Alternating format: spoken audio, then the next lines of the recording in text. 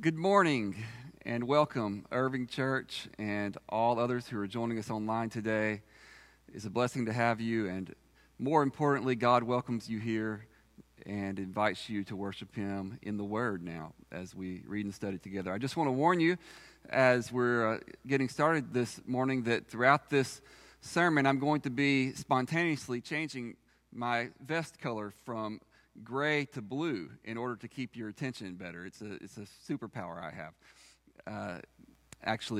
We're having some lighting issues, so hopefully that won't be too distracting for you. So it's great to have you joining us as we journey through this wonderful season of Advent together, as we together watch for, wait for, long for the Messiah who has come and still comes and is coming for our salvation. This is a wonderful season. We together are watching for the light. I learned a couple of weeks ago that if I say that, it pops up behind me in a miraculous way. So we're watching for the light together, the light of Christ that has dawned and continues to dawn. You may have heard that in recent times there has been a war on Christmas. And it takes the form of something like this. When you go to Target and start to check out, instead of telling you Merry Christmas, the cashier will say Happy Holidays. That's their strike against Christmas. A few years back, Starbucks, they announced that instead of having traditional Christmas symbolism on their cups, they were just going to have plain red cups that they passed out to their customers. And one former pastor who I guess was upset about this, he organized a movement to have people go into Starbucks and announce that their name was Merry Christmas. So that when the Starbucks employees called them out, when they announced their drink was ready, they had to say, "Order for Merry Christmas." I thought that was funny. And that was an effort by this man, as you hear the term often used, to put Christ back in Christmas. That's what you hear people saying a lot of times. We need to put Christ back in Christmas. But what if that's not really the way Christ wants to be put in Christmas? What if He doesn't just go like that? What if He doesn't fit in that way? Could it be we've been trying to put Christ back in Christmas in the wrong way? Well, how do we put Christ in Christmas? I'd like to talk to you for a little while today about the Virgin Mary, the first person in whom Christ was put. And from her, we can learn some important lessons about the meaning of Advent and the meaning of Christmas. Now, who was Mary? As Gwen Stefani would say, she was just a girl. I know a lot about girls. I happen to know a lot about them partially because I live in a house with 4 of them.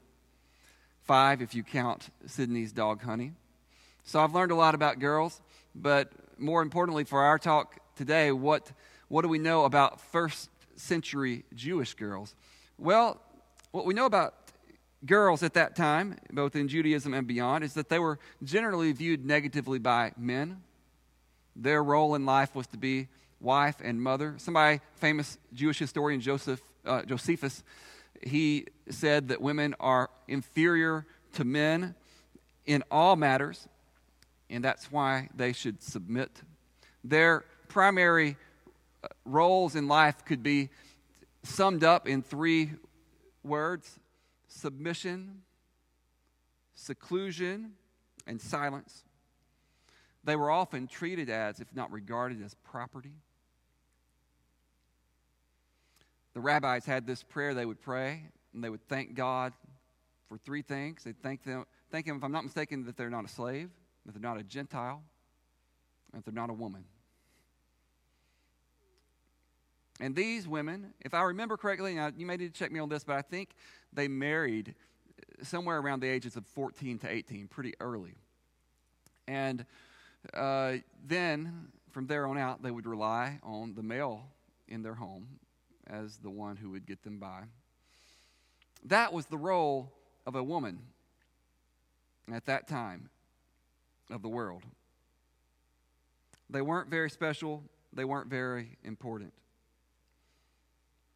But in our scripture that you heard this morning, we find God showing up to one of these women and saying something remarkable through the angel Gabriel. Can we have the first slide, please? I didn't get the clicker either. I can do that either way. If you want to do it, Josh, or you can bring it to me. Here's what Gabriel says. He came to her and said, "Greetings, O favored."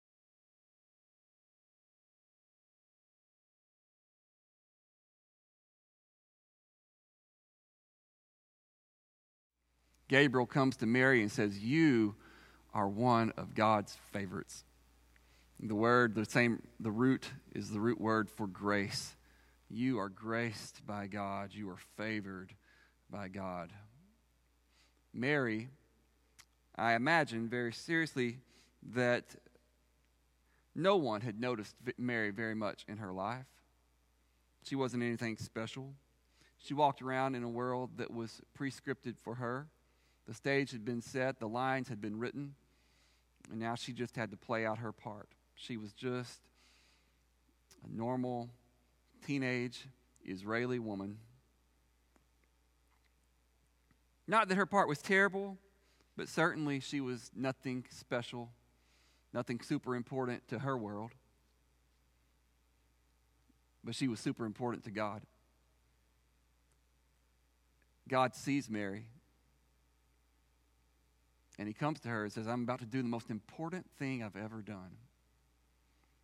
And I've chosen you to help with this." How amazing is that? He comes to this teenage girl who's still a virgin and says, "You're going to have a son." And she's thinking, how in the world can this be? Look at verse 29. But she was great.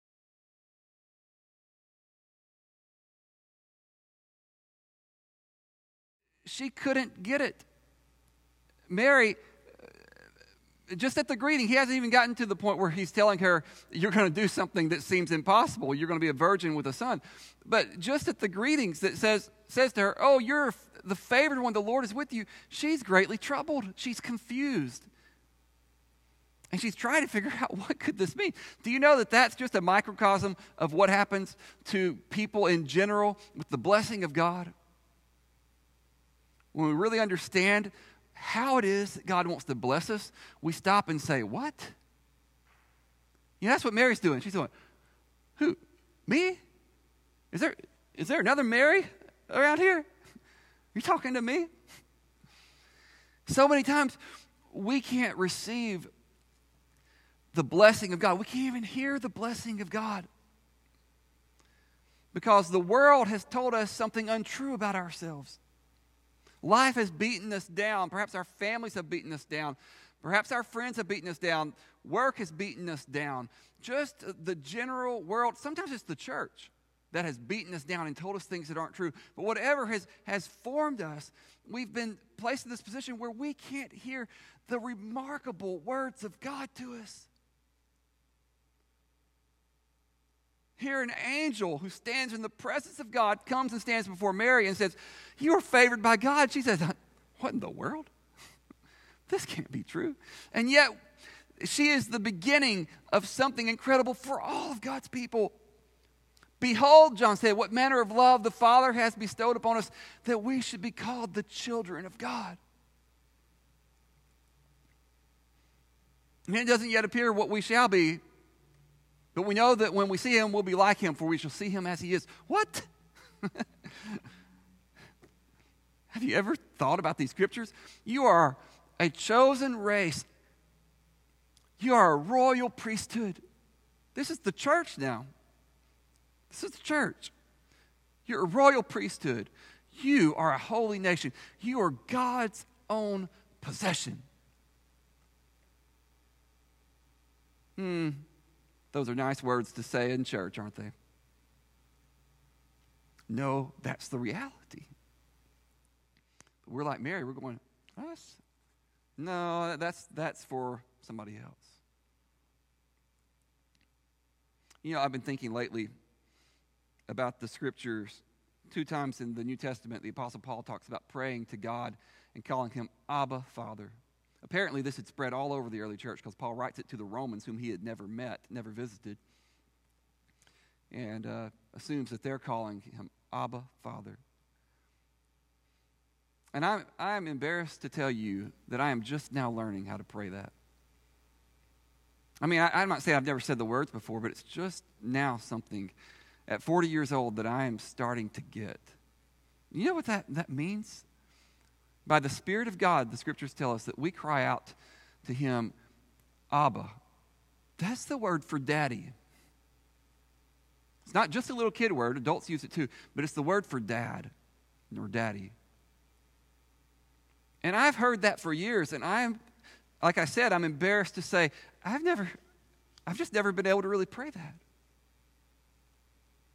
And I'm just learning what it means to say, Abba, Father.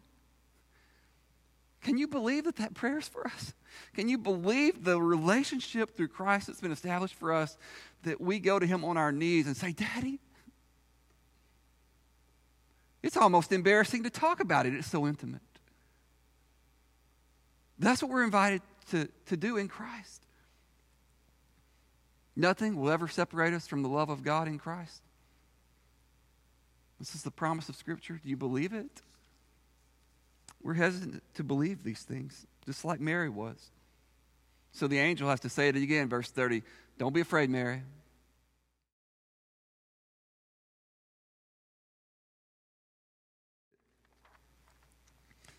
Can you give me the next slide, Josh? Oh, no, I'm sorry. I think that you have already given it to me. I must have left out a scripture. Verse 31 talks about her having I've omitted it somehow. So you found favor with God, and I don't even have my Bible up here with me, so I can't even read it. But the scripture says she's going to have a baby, okay? And just go on to the next one. It's fine. You can look it up at home. And this baby will be great. And he will be called the Son of the Most High. And the Lord God will give to him the throne of his father David.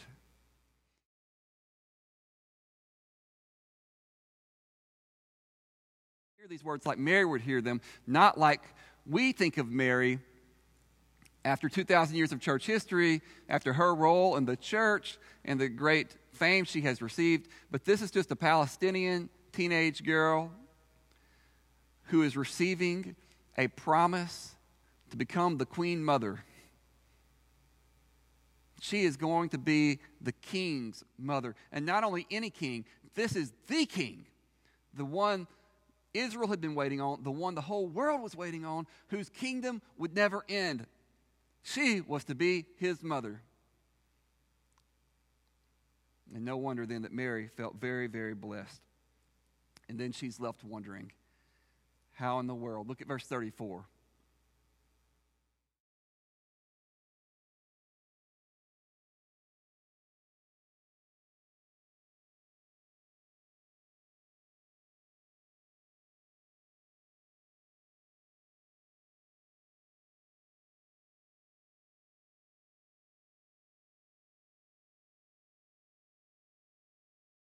Understand why she asked how. She's a virgin. She says, how am I going to have a baby? But in a way, she again is a microcosm of all the great blessings of God, because when God comes and blesses us like He wants to bless us in these amazing, incredible ways, we're all left saying, how can this be? How can this be? You want to give me the kingdom? You want to give me the kingdom and let me be a part of a royal priesthood? But I'm a sinner. But I'm divorced. But I committed a crime. But I'm a loser. But I don't have a lot of friends. On and on we can go with our lives. And we say, how can this be? But this is the story of Advent and the story of Christmas that invites us to say, yes, it can be. Yes, it has been. And yes, it will be. These remarkable blessings of God leave us wondering how. And the answer that Mary was given is still the answer for us. The Holy Spirit comes upon us. the power of God comes, and impossible things happen. That's what Mary says in verse 37. Nothing, or Gabriel finished saying to Mary in verse 37, nothing will be impossible with God. Man, that's a lesson we have to learn in Christ. Nothing will be impossible with God. That's the only way we're saved. Because nothing's impossible with God. That's the only way we overcome our sins. Because nothing's impossible with God. This is life after Advent, where we know nothing is impossible with God. And so if we're going to put Christ back in Christmas, the first thing we have to understand is that we are looking for and expecting God to act in our world. And we're ready to receive it. We're looking for things that are humanly impossible. In the church, we expect that we're going to see things happen that could not happen, and that people cannot understand, because God does things like that. They are humanly impossible, but they are impossibly good too. That's what God does. That's the whole story of the earth. I want to read to you something. Philip Yancey records this. It's actually by J.B. Phillips. And Yancey, let me find my page here. Yancey records, I haven't read Phillips' book, but Yancey's record here is beautiful. It's a story of a senior angel. It's a fantasy story, but there's a senior angel that J.B. Phillips writes about is taking a junior angel across the universe, and they're flying around infinite distances, going through all these different galaxies and seeing these blazing suns. Who knows what else they're seeing all across the universe. And then they come to one particular galaxy that has about 500 billion stars, and they stop there. And here's what J.B. Phillips writes. As the two of them drew near to the star, which we call our sun, and to its circling planets, the senior angel pointed to a small and rather insignificant sphere turning slowly on its axis. It looked as dull as a dirty tennis ball to the little angel, whose mind was filled with the size and glory of what he had seen. I want you to watch that one particularly, said the senior angel, pointing with his finger. Well, it looks very small and rather dirty to me, said the little angel. What's special about that one? And so then the angel, Yancey recounts or summarizes a little bit. He says the angel listened in stunned disbelief as the senior angel told him that this planet, small and insignificant and not overly clean, was the renowned visited planet. Listen to Phillips. Do you mean that our great and glorious prince went down in person to this fifth-rate little ball? Why should he do a thing like that? The little angel's face wrinkled in disgust. Do you mean to tell me, he said, that he stooped so low as to become one of those creeping, crawling creatures on that floating ball? I do. And I don't think he would like you to call them creeping, crawling creatures in that tone of voice. For strange as it may seem to us, he loves them. He went down to visit them, to lift them up, to become like him. The little angel looked blank. Such a thought was almost beyond his comprehension. Such a thought is beyond comprehension. Who could ever believe that our glorious prince, that the glorious prince of the angels, heaven's glory itself, would come down to this dirty floating ball and become one of these creeping, crawling creatures. A lot of us creeping, crawling preachers too. That's what Jesus did.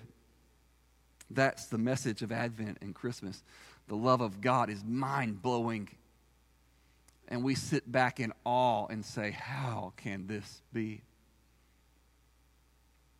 That you came.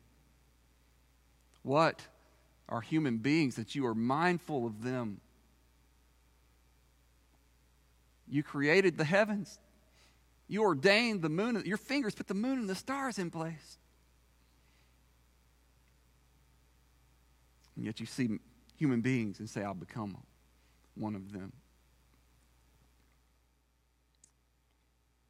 impossible goodness, something that nobody can grasp. This is what God has done in Christ. This is the message of Advent and Christmas. But let me just move on here and say one more thing about putting Christ back in Christmas. We can't just spiritualize the message. It is generalizable. It is a particular message. It has a general application. But there's also specific things in this text that we don't want to miss. And God explicitly shows here in this text his concern for the nobodies. The Christmas message shows God's concern for the nobodies, the outcast, the poor, the oppressed. This is what's striking about him coming to Mary. She's one of the last people on earth you would expect the glorious prince to come to, unless you already know the biblical story. But outside of that story, you would never expect him to show up to somebody like Mary. He could have been showing up in Caesar's palace. He could have been showing up in the halls of other royalties across the land. But to a teenage Palestinian girl with almost nobody knowing about it? Why did he show up like that? Because he is signifying. He is signifying what his life is going to be about, where his heart is, who he's reaching out to. He is reaching the people who have been overlooked. He's reaching the people that the wealthy people have forgotten about. He's reaching the people that the religious leaders have forgotten about. And he's saying, nope, God doesn't see like you see. God's not a man. And he doesn't look out at this world like you look out at it. And so he chooses to come directly to this poor Palestinian girl. I love the story of Hagar in the Old Testament. Hagar was Abraham and Sarah's servant girl, and they try to make the promises of God come true through Hagar. The promise had been that Sarah was going to have a son, but it wasn't happening fast enough, so they tried to make the promise come through Hagar. But when Hagar gets pregnant, Sarah gets jealous. Quick summary story here. And in her jealousy, drives Hagar away. She runs out, pregnant, into the wilderness, is sitting by a spring of water somewhere, and out there probably, who knows, but perhaps thinking, I'm going to die out here in the wilderness. Where do I go? This was the only family I knew. Now I'm going, bearing a son into an unknown land. What do I do? And then God meets her. And the angel shows up to her and says, look, go on back.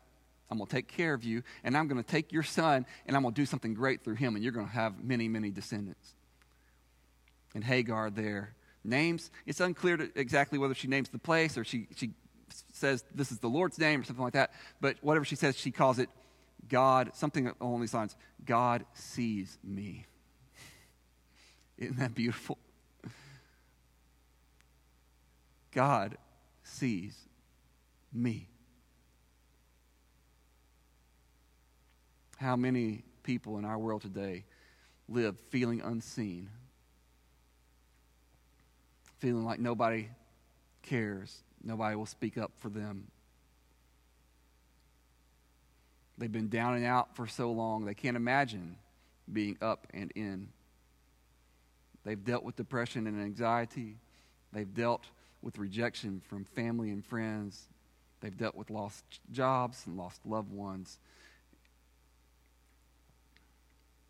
They've dealt not only with the grief and pain that the world gives, but they've dealt with feeling their insignificance before other human beings. And I want you to know, if that describes you, God sees you. It's the message of Scripture, God sees you. He doesn't show up all the time in a manifest way. Those are special occasions. But he sees you. And he wants you to know he sees you. It feels good to be seen. Several years ago, and this won't mean a lot to most of you because you haven't lived in my world, but I've spent a lot of time in an academic theological setting, and there's a big named Bible scholar. His name is Ben Witherington, and he's written like 60 books. You may have seen him on CNN because they go get him and interview him for these TV specials and things. And I've been in classes with him, but it had been about a year since I'd been in class with him, or more than a year. And it just so happened, he's a big deal in my world, you know. It just so happened I came up on him on campus in Kentucky where I was in school. We just kind of ran into each other, and he didn't even see me coming, and he looked up and said, "Hey, Luke, how you doing?" And, we exchanged pleasantries, and I walked on in and sat down in my seat. And I thought, man, that feels really good. Ben Witherington knows who I am, just like that. And I sat there reflecting on it for a minute, and I thought, he has a photographic memory. At least that's what his wife says. Maybe he doesn't. It's kind of deflated me a little bit. You know, it feels good when people that you think are kind of important, when people are something of a big deal to you, when they see you and they know you. I want you to know that the most important person in the world, the most important persons, the Trinity, they see you and they know you. And the very hairs of your head are all numbered. This is the message. God sends Jesus to poor people, and then he announces it to poor people. He tells the angels, who may have been scratching their heads when they get the news, go now, we're going to send the message ahead of time. Go tell the shepherds. It's not like shepherds were terrible people or awful people or anything, but they certainly weren't any big deal. Just out there tending the sheep. It's like today, if some big announcement were going to be made about the second coming, and God told the angels, go tell the auto mechanics. Nothing wrong with being an auto mechanic. But you wouldn't really expect God to say, now go find the auto mechanics in the garages and make sure you announce to them that Jesus is coming. But that's exactly what God does with this message. He sends the angels to find the shepherds in the field and say to them, the Messiah has come. Rejoice. In fact, here's what he says, what the angels say. Fear not.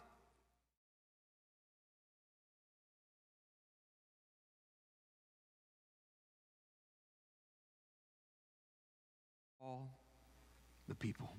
This is the message of Christmas, the message of Advent, that joy, good news is for all the people. Let me finish up then by going to what we know as the Magnificat.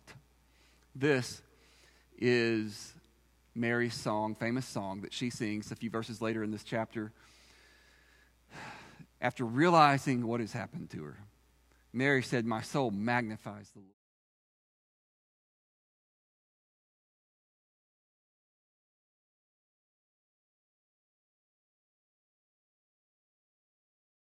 Looks low. God sees those who are lowly. He sees those who have nothing to claim for themselves. For behold, from now on, all generations will call me blessed. Not Herod, not Caesar. All generations will call me blessed. For he who is mighty has done great things for me, and holy is his name. And his mercy is for those who fear him from generation to generation. His blessing is for the lowly. His blessing is for all generations. He has shown strength with his arm. He has scattered the proud in the thoughts of their hearts. That is to say, those who think they're something, those who have plans to be something, God scatters them. He has brought down the mighty from their thrones and exalted those of humble estate. He's reversed everything. You can't make any plans now. You can't build your expectations around worldly values because God reverses everything. He has filled the hungry with good things and sent the rich he has sent away empty. Now imagine some merchant in a first century marketplace who's out there selling goods, and all the hungry people come, and he just fills up their buggies or whatever they have, fills up their bags with these good things. But the rich, they come and say, hey, we want to pay for this. He's like, no, I've already got enough business. And sends them away empty. That's the reversal that goes on with the God of heaven. He's not impressed by your riches. He's not impressed by your status. This is who our God is. God who reverses expectations. He exalts the lowly and brings the proud down to earth. He has helped his servant Israel in remembrance of his mercy, as he spoke to our fathers, to Abraham, and to his offspring forever. Blessed be the name of the Lord. This is who our God is. This is what our God does. We are his people. And Christmas calls us, Advent calls us to act with his mercy and his justice. And I want to say to you, to put Christ back in Christmas, we have to learn to see the nobodies. We have to learn to see the poor, the outcast, the oppressed, those who are excluded and rejected, those that people don't want to talk to, people who smell bad, people who the world thinks are ugly.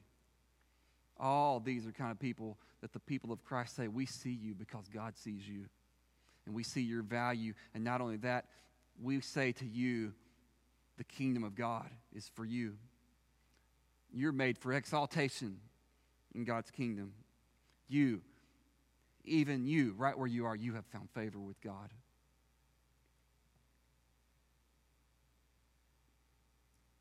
And we, as the church, come to these people and we offer what help we can. And we say that the people who are a priority to Jesus will be a priority to us.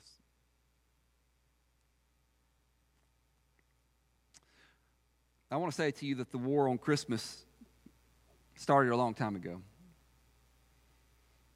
The war on Christmas began when Christians began thinking it was more important to have our various celebrations than it was to care for the poor and the hungry, like God cares for them.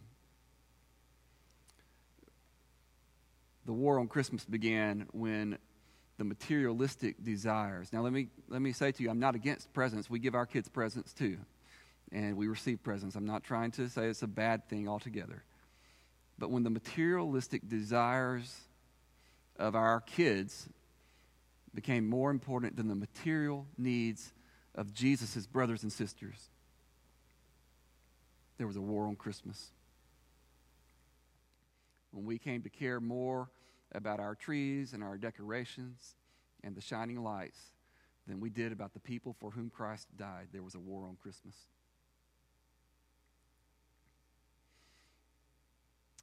The war on Christmas continues today when Christians care more about keeping the word Christmas in our greetings than we care about helping the people that Christ loves. We care more about having the power in our culture than we do about seeing the power of Christ moving for the poor and the hungry. We have not gotten close to putting Christ back into Christmas until we have begun to care for the nobodies, for the lonely, for the afflicted, for the homeless. And who cares what they put on their cups at Starbucks? The problem with Starbucks is the coffee's too expensive. We keep getting Starbucks coffee, we're all going to be poor. Who cares if they say Happy Holidays or Merry Christmas in the line at Target? That's no big deal in the world. What matters is the love of Christ present in his people. Do we see and care about the people that God cares about?